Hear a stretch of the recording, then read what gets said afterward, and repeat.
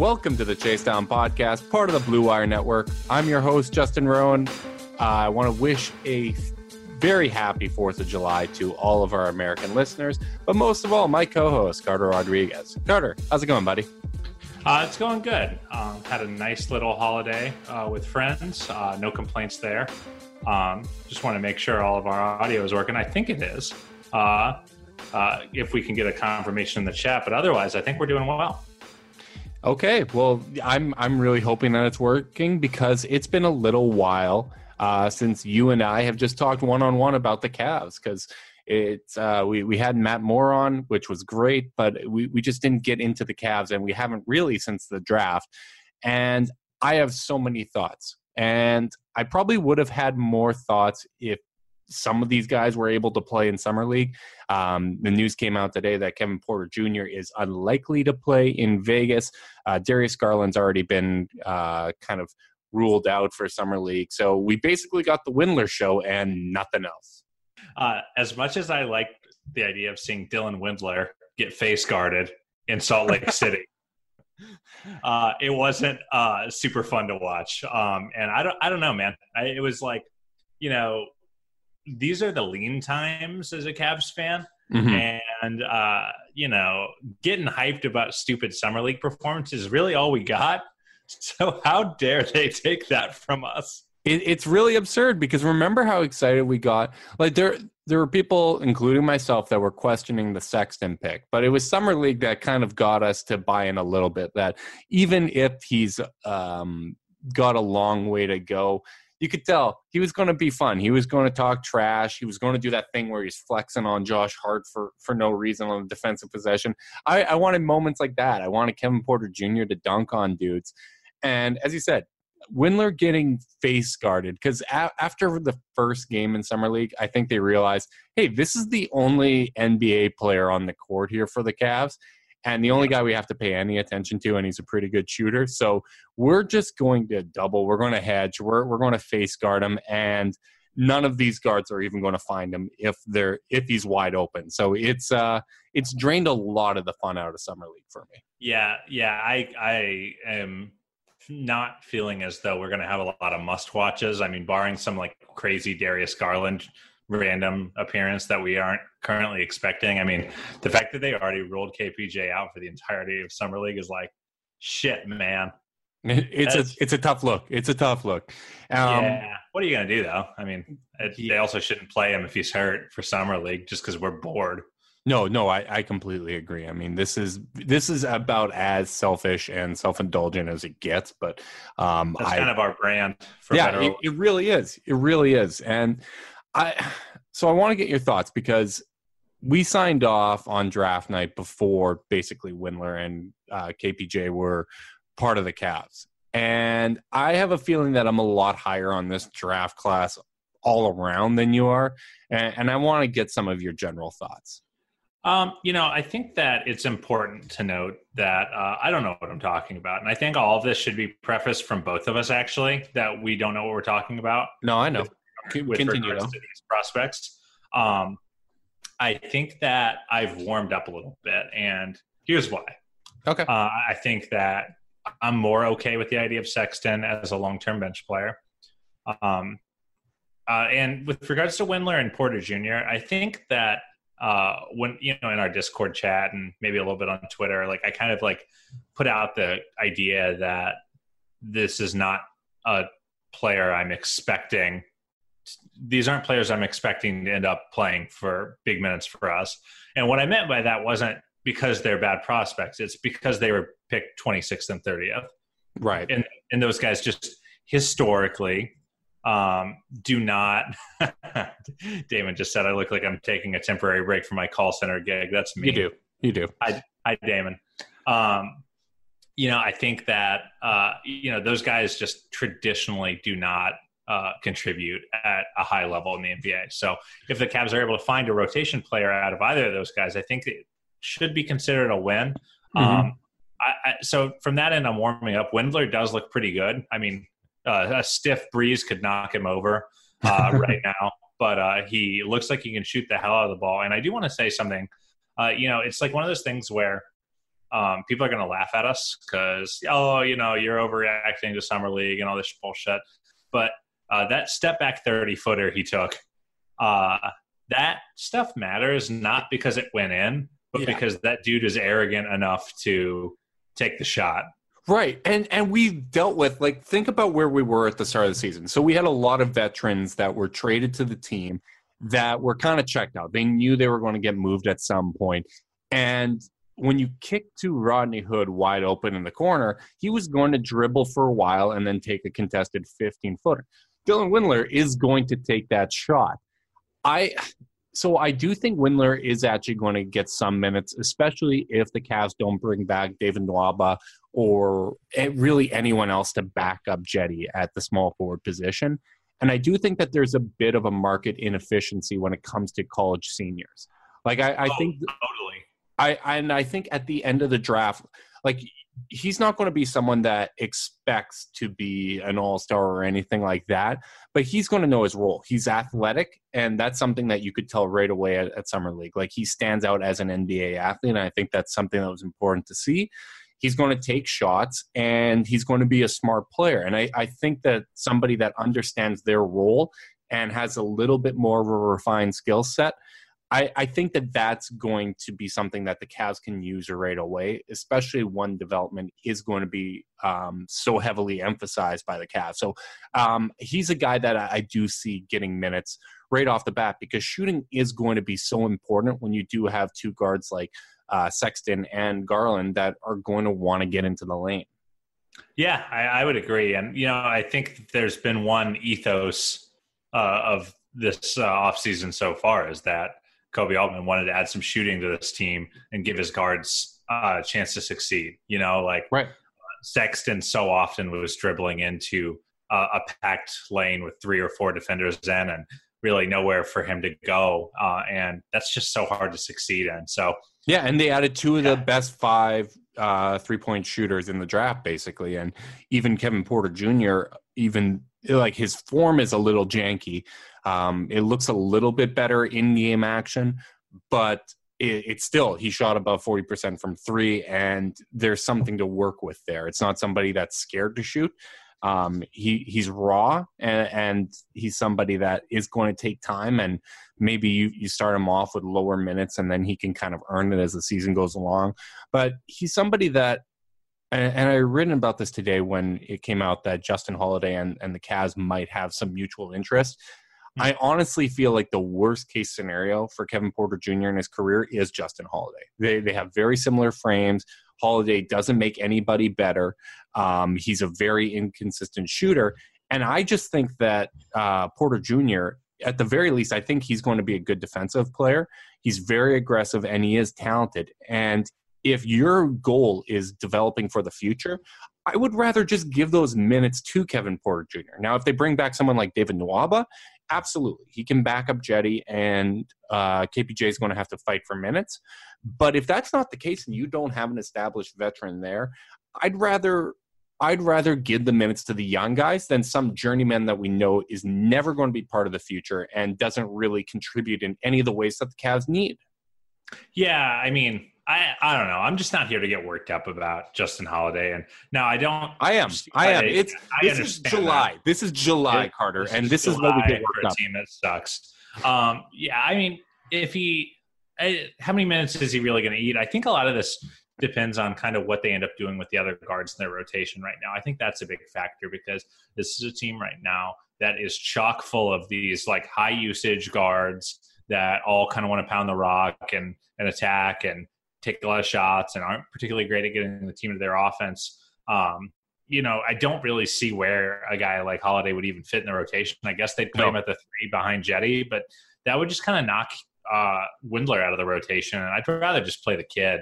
Absolutely. And it would make sense if Justin Holiday was a playmaking wing, because then you can get some of that, what we were talking about with potentially drafting Culver, which was a guy that's going to be able to kind of create some looks for the guards. They can play a little bit off ball and a creating wing, but he's not that guy. He's not someone that's going to pass. And for that reason, I don't really have a lot of interest in him. Yeah, I think that's the thing is like you want a guy like, which is funny to say because no one would say that this guy was particularly amazing as a Cavalier, but a guy you kind of want is someone like a Brandon Knight who can kind of still get you into your offense as a secondary ball handler. Like he added a lot of value this year next to Sexton. So yeah, these low usage guys that aren't really great passers or great creators, I don't really see the value in it. Like they don't do anything for me. They get a shooter. I'd rather bring back Sauce. And here's the reality, Justin. This is a team that potentially is not going to trade J.R. Smith's deal because that would put them up against the luxury tax. Mm-hmm. I'm sorry. Are they really gonna go over the tax or push themselves out of flexibility for Justin Holiday? No. Of course, they're going to waive JR, then they're going to trade to get a little more space, and then we're going to bring Boogie into the mix. Boogie. It's funny. We joke, and we always have that joke. Or at least I do. That I never believed. I always thought that there was no such thing as a no risk signing until Andrew Bynum got signed in Cleveland. Yeah. But you know what? Fuck learning lessons from the past. Bring Boogie in on the mid-level. Let him rebuild his value. We'll trade him at the deadline. Oh, man. So one thing I want to circle back to, because you knew this was going to happen. It didn't matter who the Cavs were going to draft. I was going to talk myself into them to some extent. Sure. Colin Sexton and Darius Garland, I know we've both talked about the most likely outcome would be for Sexton to become kind of a bench option. But I do still think that there is an opportunity for these two guys, at least for the next 2, maybe 3 years. I'd want to be starting them together. You may stagger their minutes, but I actually think that this is going to be something that would help their development, because ultimately when you look at the modern NBA, point guards, there's very few successful teams that have one guy that creates for everybody. Typically, you have multiple initiators. Even Steph Curry, who is kind of the model example of a guy that is a score-first point guard that gets other guys involved, he plays off ball a ton. And he has Draymond Green create for him. He had Kevin Durant create. Andre Iguodala would create. And I think both Sexton and Garland being forced to play off ball to some extent and move around, I think that's really good for their development. Now, let's say both of them are playing 32 minutes a game. They play 16 minutes a game together, and then you stagger them. I think you're going to have enough time with them being on their own to develop some of those skills while also learning how to play off of one another. Yeah, I would agree with that. I think you're right. This is a team that has not much in the way of long-term pieces. And the worst thing that I think they can do, and the thing that I think if you're concerned about this pick that had me a little upset, was the idea of them just kind of kicking Sexton's development to the side, or like having a guy stagnate. And right. I don't really see that being a problem as of now. Like if you do start them together, it's going to be hard to win, but you're not like fucking one of the players up. And I think that's a really important distinction to make. And the other thing too is Colin Sexton got better as the year progressed, and he got better after the All-Star break. And when you look at some of the reasons for the improvement, a lot of it did come from him improving his three-point shot, both from a volume and percentage standpoint. But the type of looks he was getting were different too. Like even though the net rating wasn't great with him and Brandon Knight together, he was showing a willingness to play off ball. But before the All-Star break, I think only 20% or 10% of his looks were catch and shoot. He doubled that. It was 20% after the All-Star break, and he was playing off ball. Darius Garland played off ball a fair bit at Vanderbilt, and I do still think that I think he has more potential as a passer than he's shown.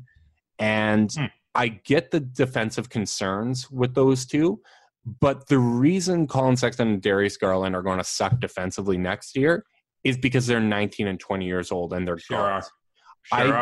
I do think that both of them have the physical frame to at least be good positional defenders. Garland's 6'3". He has a bigger wingspan than Steph Curry, and Curry has developed into a good positional defender. You have the Toronto Raptors, who just won a championship with Lowry and Van Vliet playing 17 minutes together a game, And their defense got better with the two of those guys on the court together, even though both of them are under 6 feet. So the Cavs have better size than some backcourts that have worked. As I said, maybe you have to stagger them, but you're not competing for a championship. So I think at this point, you're better off playing those two together and getting them to learn how to be unselfish. I don't want each of them. I don't think the best way to develop them would be to give each of them a 30% usage on their own. Like I'm not concerned about one stunting the other's growth, because I think them being forced to play together is going to be good for their long-term success. Yeah, if they're stunting anything, it's just the team's success. I don't know about that. I don't know about come on. You know it's not going to be good on court, and that's okay. That's okay. Short-term success, okay, not long-term. Not good compared to what? Yeah, that's fair. I mean, to last year? Well, hold on, Justin. Let's call it what it is. Right now, this year, the Cavs would be better if they started Justin Holiday at shooting guard. I disagree. I think that they would be building towards something. I don't think that's the right decision, but I think Justin Holiday is objectively a better basketball player. At what? At guarding shooting guards. Okay, defensively, I get that. But I think there is a gap both from a playmaking and scoring perspective. Like, he is horrifically inefficient. We're talking like a 50% true shooting percentage. And if we're going to assume any growth from Colin Sexton, I think it's safe to assume that he is a better scorer and playmaker. Can you allow me an adjustment to my original statement? Yes, I will allow you to walk it back. A free agent shooting guard that is not Justin Holiday, that they could sign for a relatively affordable contract, would be better. Like, if they had David Nwaba in there next to Jetty, it'd probably be a better team. That's my point. I don't care. But I don't care is the point. It's not the right decision for these guys' development in the short term, because you just want to get them minutes. You want to get them exposure. You don't want to be choking down any of their offensive creativity. I think it will do them both good to learn how to play off ball more and more and more. Mm-hmm. And you know what? You are willing to eat some L's or this early in the process. Yeah, is what it comes down to. Yeah, and I do think that there's a potential for them to improve defensively. I understand that they've potentially lost Nwaba here, but let's be honest, like what they were trotting out last year, you had Nwaba who missed half the season. You had Tristan Thompson who missed 50 games. Larry Nance Jr. missed a lot of games. Kevin Love missed a lot of games. And Kevin Love's ability to get defensive rebounds and even play defense at the 4 is better than what they had, which was Jetty Osman playing a lot of 4. So I think guys just sliding to their natural position. And even with those two guards, those two young guards playing together, I've never been one, and you have to admit, I've been consistent on this. I've just never been one to think that guards defense really impacts team defense the same way it does for front court players. And I think Jetty being a more natural position, Tristan Thompson playing more, Kevin Love playing more, Larry Nance in a more manageable role, maybe John Henson. I do think that that's going to improve them defensively compared to the MASH unit that they had last year. Yeah, and I think it's worth noting, while I have some skepticism as to the extent to which you're right, that will be better defensively. Mm-hmm. There is a lot of value in not having already lost your season. Yeah. No, I completely agree. This season was punted on 4 days in last year, and that's hard on a basketball team's spirit. Yeah. And we had a coach that literally was openly questioning whether or not he wanted to coach ever again. Like, I think that's a tough look. Like, the fact that you have a coaching staff that knows exactly what the season's going to be, they're going to be able to go into training camp with the full roster and design an offense around it rather than a adjustment after 2 weeks. I think that's going to put them in a much, much better position. Yeah, I would agree with that.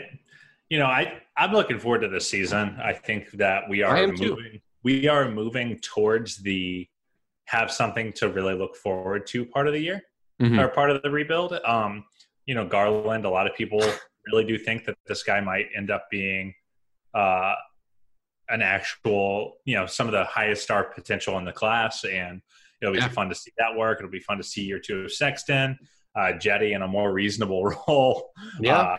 Ideally, I think he's him in a more reasonable role, and especially in a beeline offense where he's had success with two ball dominant guards in the past, and he's had guys like Jetty that have excelled. Comment in our Twitch there. We had struggles against zone defenses last year. I don't think we're going to have struggles against zone defense. So did the Raptors and Warriors in the NBA Finals. Jesus. So no. Yeah. There you go. We were close to being a finals team again. Garland has me really excited. And yeah, I think so. I shared this before, but I think that his kind of floor is like Kemba Walker, essentially. Like, I think he's going to be... That's Justin. Well, that's probably more about how little I think about Kemba Walker. Like, I don't think he's actually an all-star. I think that was a feel-good thing. But he's a guy that fits the mold of the type of player that every single fan base enjoys if you have him on your team. Somebody that can shoot off a live dribble at a very high rate, can pull up behind the three-point line, and has a very good handle. Like, I think how many of those players that do that efficiently don't pan out to be very good? Like, at the very least, very good. Yeah, I mean, it really is a floor raiser at this point if you can actually do it. I think that's the big thing is we've seen guys come in with like, oh, he can shoot off the dribble, and then it's like, he can't really shoot off the dribble. This guy right now looks like very much like he's going to fit that bill, and it's a floor raiser because it requires defenses to react in ways they don't want to do. It makes them leap out at a pick and roll 25 feet from the rim when they might just go under that far out against any other guard. Yeah.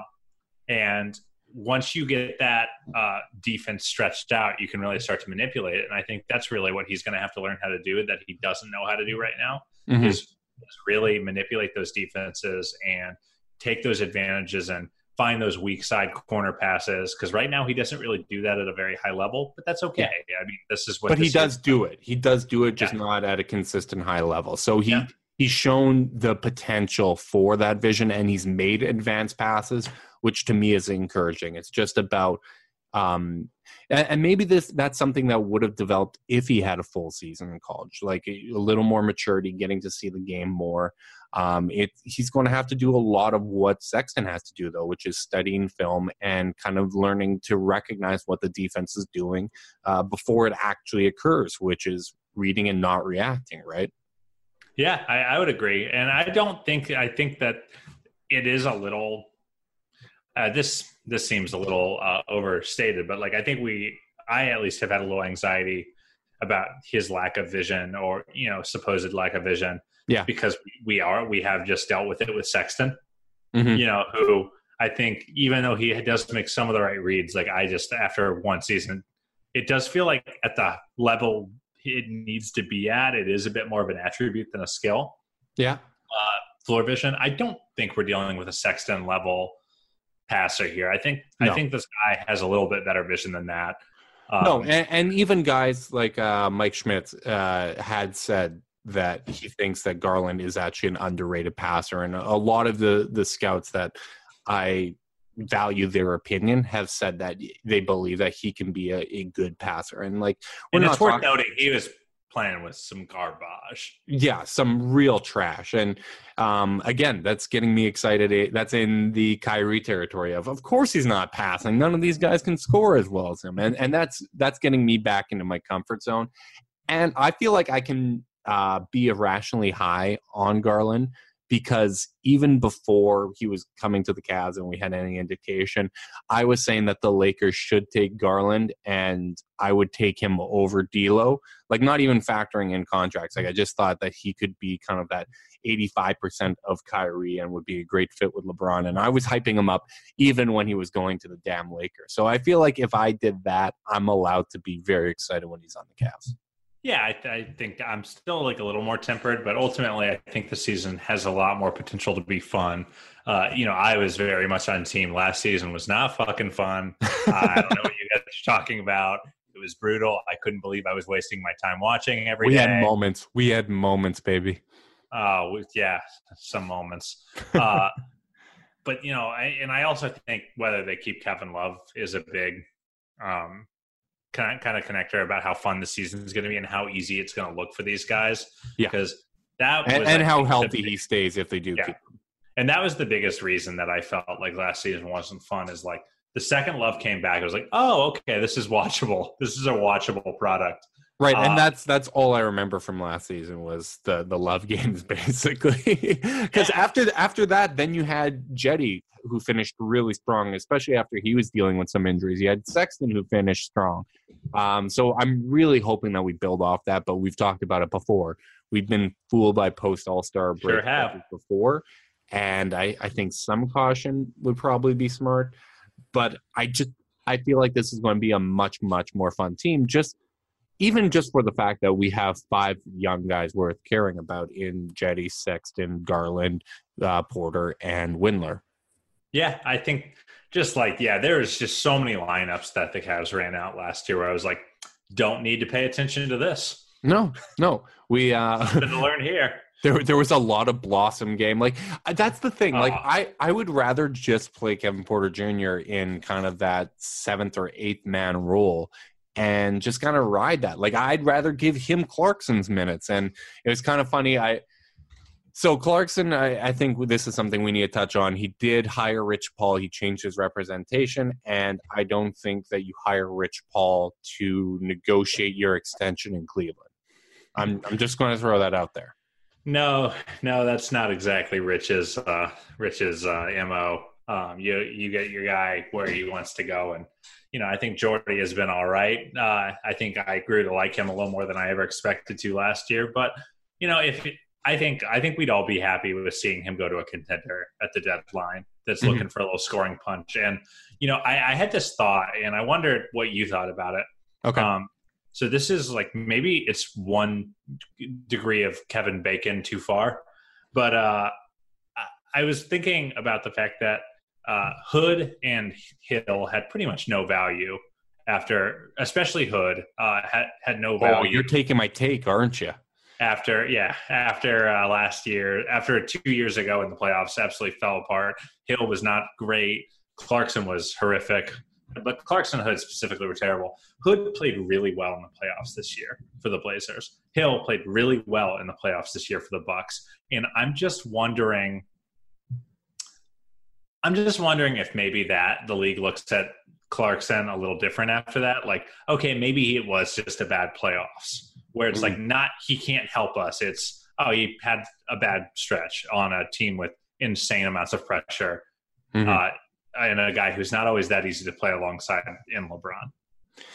I think there's real potential for that. Like, I think he is, and we have to be honest, like when we're talking about bench players, you're almost always talking about guys with warts and guys that you have to kind of make a night-to-night decision on whether or not their contributions are valuable or if you're going to sit them for somebody else.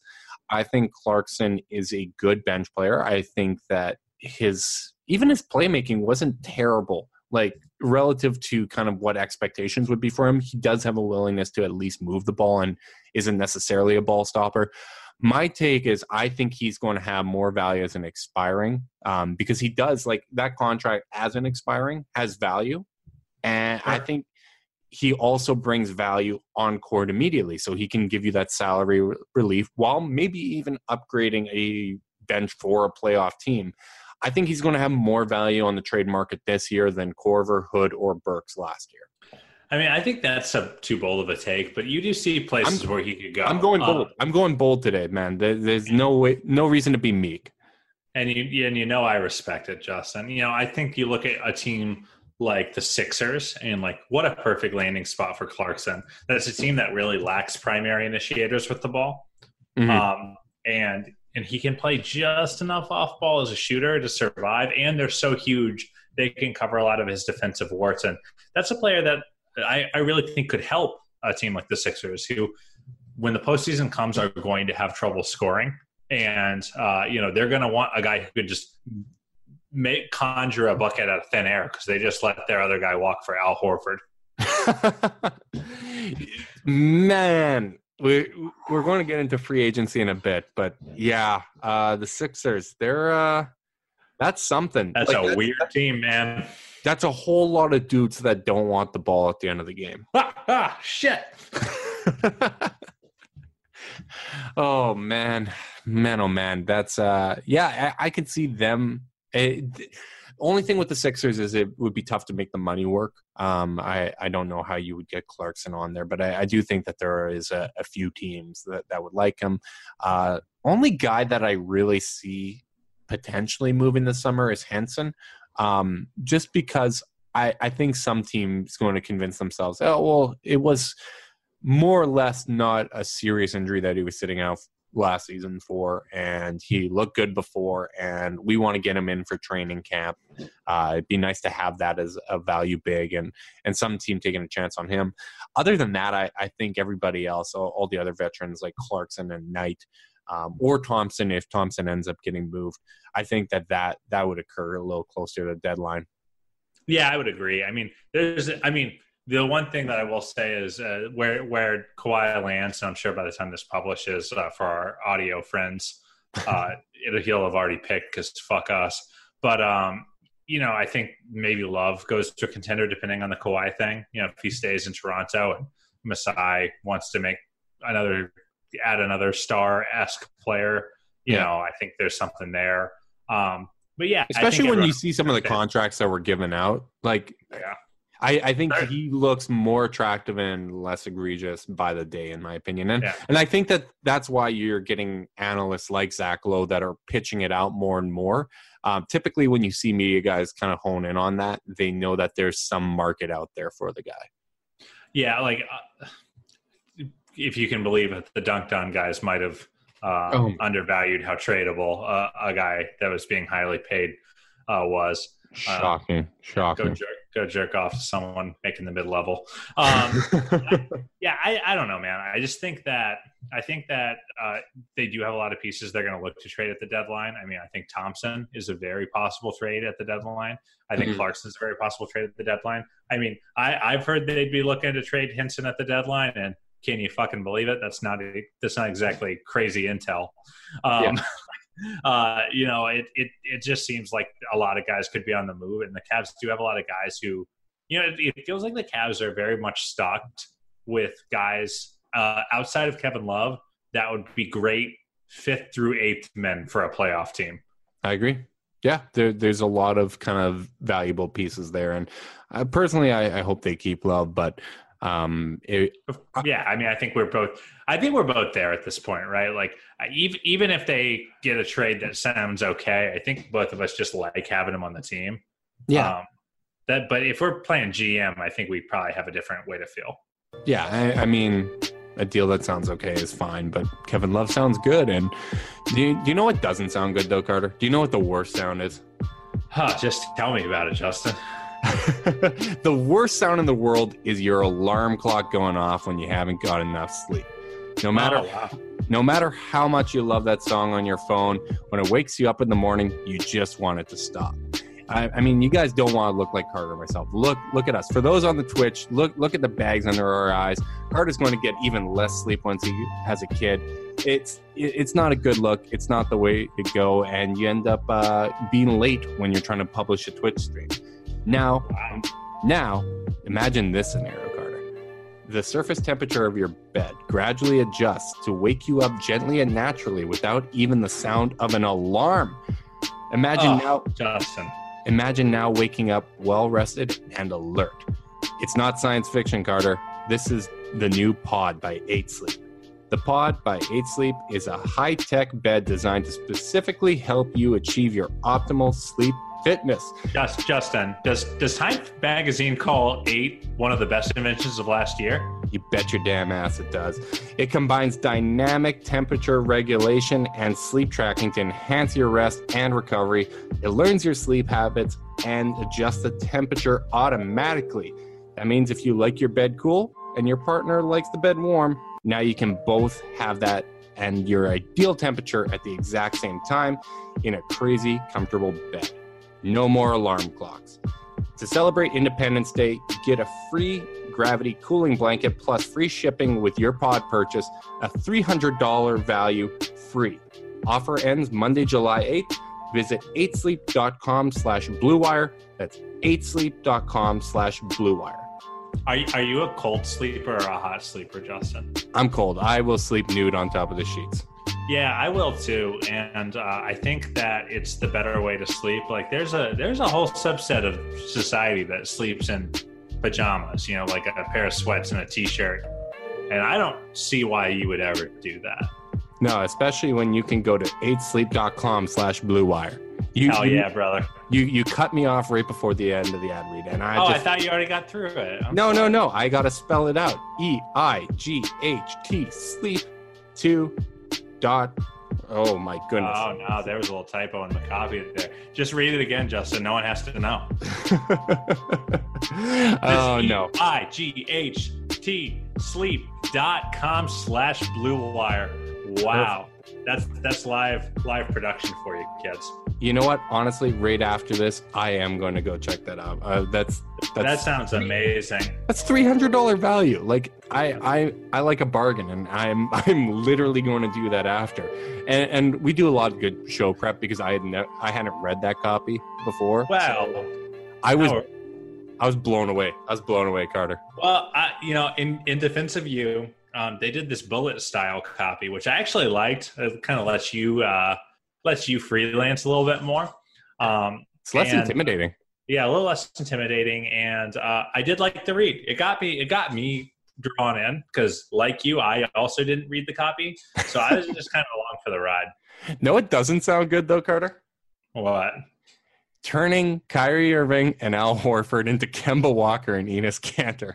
And calling and managing to call it a win all the while. Oh, it's great. It's great. They really think it's going to work out well. Oh, man. I mean, yes, Kemba, sure. Kemba, he might be a worse scorer. He might be less efficient. He might be a worse passer and defender than Kyrie. But you know what? He has shown in Charlotte that he knows how to play with other guys that need the ball, other star players. And that type of leadership is something you just can't find anywhere, man. I think that he's going to be able to plug in perfectly, just seamlessly there. Well, at least Bill Simmons and Ryan Russillo like him. So, that's – by the way, I'm going to throw a little media shade here, Justin, if you can clear out. I'll clear out. I'll back away. I'll even go away from the camera. 1 second. You son of a bitch. I hate this guy. He is such a piece of – okay, he's back. So the Ryan Russillos of the world like to do this thing where, because they were from a region and once were fans of something, they think that just because they're critical of the team in like that think that makes them not homers or like not invested. And it's like, Ryan, no one makes you this mad except Kyrie. And I can't help but think that you wouldn't be this upset if it were happening on the Nets this year. No. And because like that also happened on, oh my God, that happened on Dunked On as well, where they were like, oh, you think we're Warriors homers? Watch us criticize them for the D'Lo trade. And it's like, bro, I don't think you understand that fans get mad at their GM for making moves all the time. Yeah, it's one of our go-to moves. Like that's pretty typical fan behavior. That doesn't prove that you're in the clear and that you didn't care. Also, ripping the guy that's on the way out instead of putting any blame on the people that are still going to be there, that doesn't make you an objective fan or a good media person. But I do enjoy them at times. Russillo, I do really like, especially. I like the pod, but I just need them to know that they're more compromised than they think they are. Yeah, well, Russillo really gives off the douchebag vibes that I try to put off as well. So I really do appreciate it. I'm on board. So it is a little tough for me. It didn't really register because I was out of the city and I didn't really have any data service. So I was getting updates very, very, very sporadically. And I was kind of laughing at my Knicks for falling apart and not getting anyone. And then I realized that these guys are going to be ruining RJ Barrett for me. And that hurt, man. Because sure. I mean, my Knicks, they're just they're going to be struggling. But I've already talked myself into Julius Randle. The Randle RJ pick and roll. It's going to change the world, man. They're not going to run that, right? Okay, the Randall RJ triangle with it's gonna be so bad, bro. It's not looking good.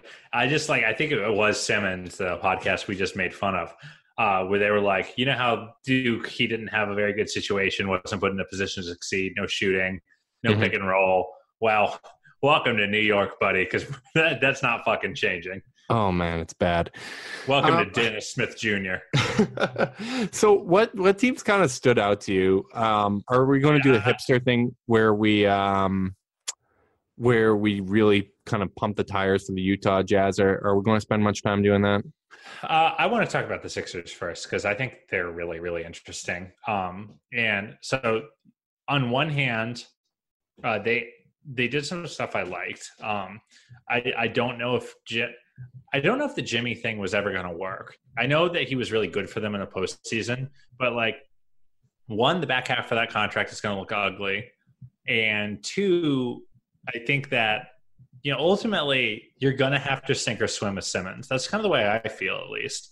And it might feel a little uncomfortable early on, but eventually, you're going to have to figure that out. The answer is not to stash him in the dunker spot and say, fuck you. No, not at all. That is not going to be the solution. And but hold on, sorry, I wasn't quite done yet. So no, that's okay. First off, I feel like you had to eventually kind of depend on Simmons. Horford is an okay, high post creator, I guess, for them and can shoot a little bit. But Richardson is actually a piece I'd be really excited about because no, he can't shoot like JJ, but he can actually defend, and you don't have a weak link at the lineup, and you have an extra tertiary creator, and maybe Tobias Harris will actually have to play like a grown-up. He was so I feel like Tobias Harris in his worst moments disappears, and talk about an easy situation to disappear in last year, whereas they're going to actually have to say, Tobias, we need you. Get us a bucket.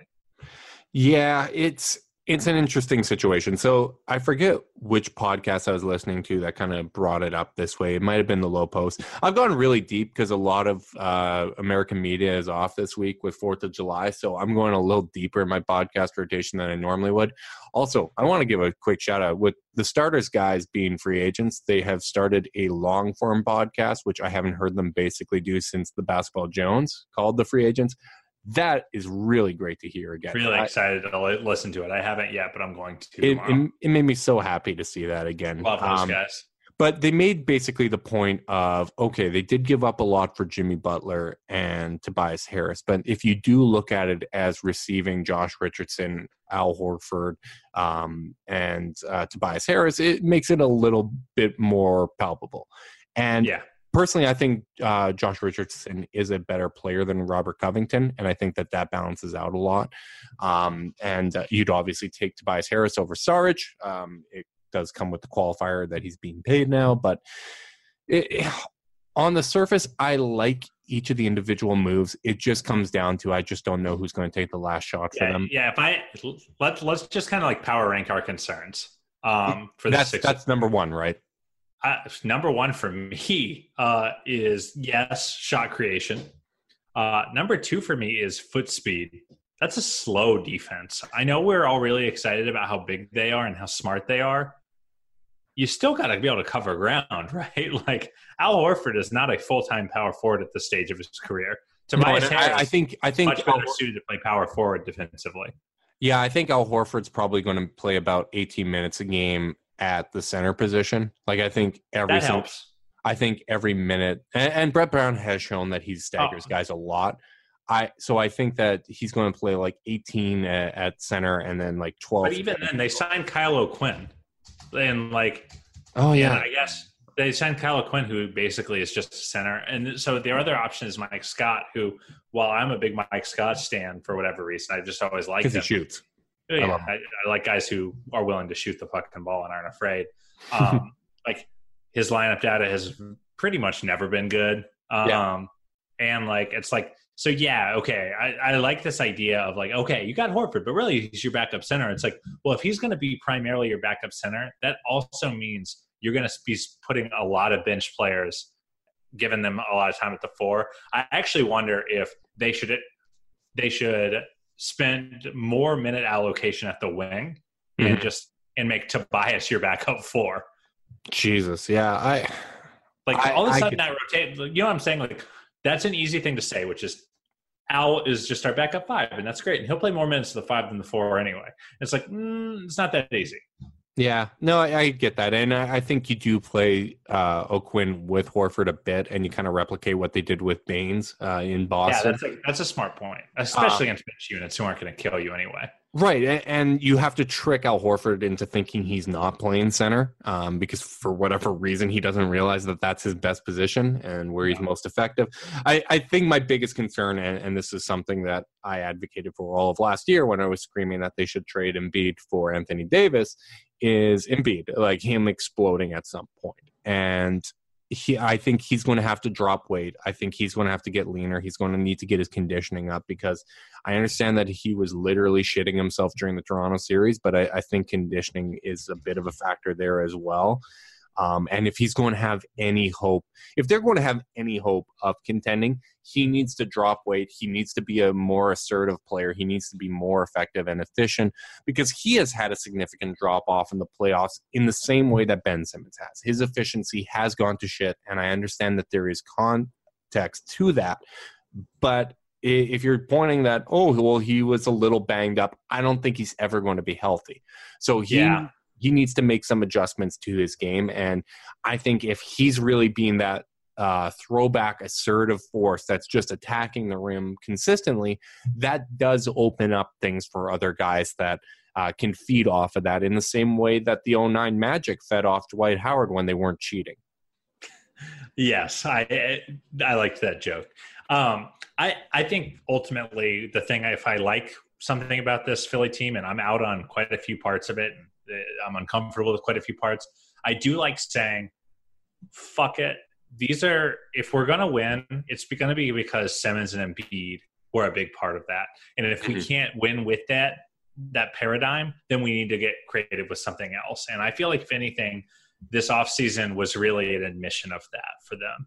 Yeah. And now those guys are going to have to grow up a little bit. I think both of them have had their professionalism called into question Mm-hmm. at times. It's true. It's one of those classic fucking Jimmy Butler, heartbreaking, the worst person you know, made a great point kind of situations where, like, yeah, Jimmy's difficult, but you never question how hard he worked, and he just wants everyone to work as hard as he does. Yeah. Hashtag heat culture, man. Hashtag heat culture. So I think that's a concern, but ultimately I think they're probably as good as they were last year, just with some minor differences. And how Brett Brown figures out how to work with those differences will actually determine whether they're better or not. Yeah, I think they're going to be a very good regular season team, and a lot of our questions come down to matchups and adjustments. In the regular season, man, I don't want to fucking touch that team. Yeah, and just how malleable those lineups are. I think that's going to be a really, really big thing. And I'm probably one of the few people that would take Simmons over Embiid long term, and a lot of that is health. I just think that he's just absolutely fantastic defensively, and I think he's somebody that if you build a system around him, you can be successful. And I will once again point to their most successful run coming 2 years ago when Embiid was out, and they just kind of played pace and space with Simmons. It's going to be really interesting. I don't think we need to go too deep on Jimmy Butler with the Heat. I think it's obvious. It's hilarious. It's obvious what they're doing, and it may end up working out because they do have a little bit more flexibility. But he's basically the guy that's there to recruit another guy, and that's kind of the Pat Riley formula. So we don't need to go too deep on Heat culture. We can talk briefly about Heat culture in New Orleans. Zion already looking a little fat off the gumbo. Thick. Yeah, looking a little thick. I like their moves. I like adding Favors. I like adding JJ Redick. I think that's a great addition there. But I still don't fully buy into them being like this 8th seed right off the bat, because we saw LeBron struggle to make the playoffs with Brandon Ingram, Kuzma, Hart, and Lonzo. Taking Kuzma out of that equation, even if you're replacing him with JJ Redick and replacing LeBron with Zion, I don't know if it's great. I get that Drew Holiday's there and he's probably the best player on the team, but I just think there's too many question marks. There's too many young guys that are going to be really pushing for a contract with those young Lakers that they certainly could potentially make a move. And I think that we'd have to kind of change our expectations accordingly. But I just don't believe, as currently constructed, that this is a playoff team. No, I don't think so either, ultimately. Hey, Ball, thanks for the follow. I don't think that they are either. And I do think they have like too many players right now. That's my big gripe with them. It's like, Jesus Christ, you don't need 13 rotation players. You need to consolidate and get some guys who actually make sense next to Zion. That's the other gripe. I like trade some of them for like Jordan Clarkson, right? Yeah, that's exactly what I was saying. I don't know, man. I there's just that roster rubs me the wrong way just a little bit right now, and I think David Griffin's done a nice job. I just don't think he should be close to done just yet. I agree. We are starting to run a little long because, God damn, it was just nice to talk to you again. Yeah, right. I did want to say for the end of the show a question that is somewhat tied to the Kawhi Leonard pursuit. Okay. But I don't think him choosing a destination either way will invalidate the question. Mm-hmm. So I was thinking about how, the Raptors traded for this guy. They won a title. Normally that has, in the history of the league, that has meant you keep the guy around. He wants to stay and defend his title. And he feels a bond with the city and his teammates, and he wants to stick around. And that clearly has not, it might have happened, but it definitely has not been like as obvious as it once was. And I was just thinking, man, how do you build a team in the modern NBA to actually succeed? And then I was thinking, has it ever been harder in the cable TV era to be a fan of an individual team in the NBA? Yeah, I think that more than the parity thing is going to be what's kind of exhausting a lot of NBA fans. I mean, I don't want to speak for NBA fans in general, but I do see, at least with people I talk to, like there's some exhaustion about like the Kevin Durant Warriors, and I think that that's somewhat justifiable. But I think it's just become tougher and tougher when there's so much movement and there's this pre-agency and things like that. I think that's what really weighs on fans because it's tougher to get invested. Even when we were designing our Garland shirt, which you guys can find on the Blue Wire site under the merchandise, we launched that today, and we're very excited about that. But even when we did that, my wife pointed out, she's like, "Well, why are you doing that? Like, I isn't there like a chance that he could be gone? You said that Kyrie was going to be there, and he's gone." And like, just like from an outsider's perspective, there's so much turnover that it's tough to really get as invested.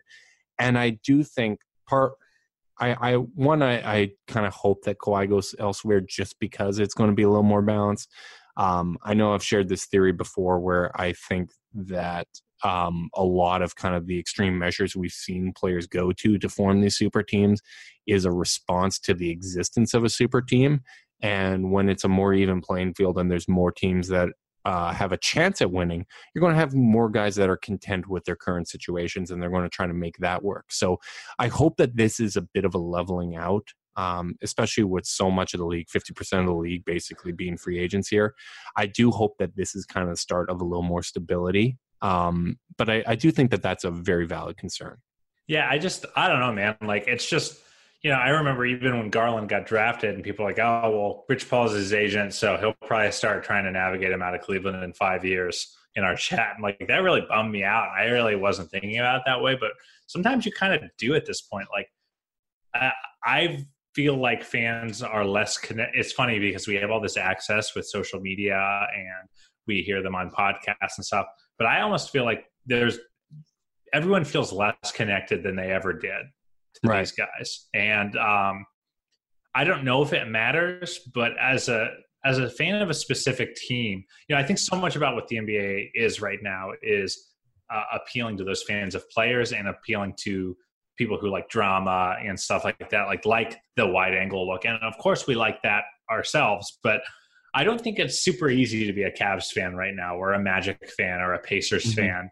Because you're kind of perpetually like on edge in a way that is tough. And, you know, I don't know if there's a solution, because I don't really want to take away player empowerment, but it has been hard recently. No, I agree. And like, I understand not everybody's able to buy in to the same degree that I am. Like, I'm fully excited about this team, and I'm going to spend hours on kind of the bootleg user-created versions of these rookies that we drafted on 2K, and I'm going to have fun there. But I completely understand and empathize. There we go. Went real Stugatz there. But yeah, I completely can relate to people that find this a little bit exhausting, and I hope that there is a bit of a shift. And I understand that some of this does come along with player empowerment, and I think that it's good that people have more of an understanding that these guys are people. But at the same time, I do think that moving away from teams really being able to build a culture and to build some sort of an identity, I think that does take a toll on the league. I mean, even a team like the Spurs got blown up. And you know, I don't like to say this, but even the Celtics. It matters. Like, these guys are constantly on the move and constantly looking at the next thing and planning 4 or 5 years in advance. And but that's because Danny Ainge treated that team like a silo of assets, not an actual basketball team. Maybe it's Danny Ainge's fault, but maybe it's just the new. No. My word is gospel, Carter. Please acknowledge it. Sounds right. Got it. Anyways, we will be back next week, and we will talk more about the Cavs. And I'm disappointed that we don't have more summer league to talk about, but I think as time progresses here and throughout this month of July, I think we're going to hear a little more rumors. There's still kind of the JR question that needs to be answered at some point, one way or another. There's the expiring guys. There's going to be a whole lot to talk about. So I'm really excited about that. I want to thank all of our listeners, everybody watching live on Twitch, even though it's a holiday. You guys are unreal with your support. If you want to support us, again, you can check out the t-shirt we have launched on the bluewire.com website. Just go merchandise there. It is the Garland shirt. You can also support us by subscribing on Twitch or whatever your favorite podcast app is. Leave a rating, leave a review, subscribe, unsubscribe, resubscribe to cook those books.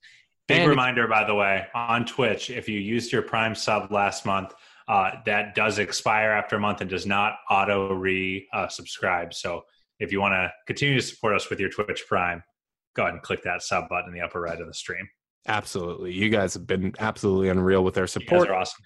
And if you want to be part of our exclusive Discord chat, you can do so by sending a screenshot of your review on whatever your favorite podcast app is to chasedownpod@gmail.com, and we will send you a link. So we will be back next week. Hopefully we'll have some Kawhi news to talk about, because if it drags on beyond next week, that would be pretty exhausting. But thanks again, guys. Thanks to Carter. Until next time, go Cavs.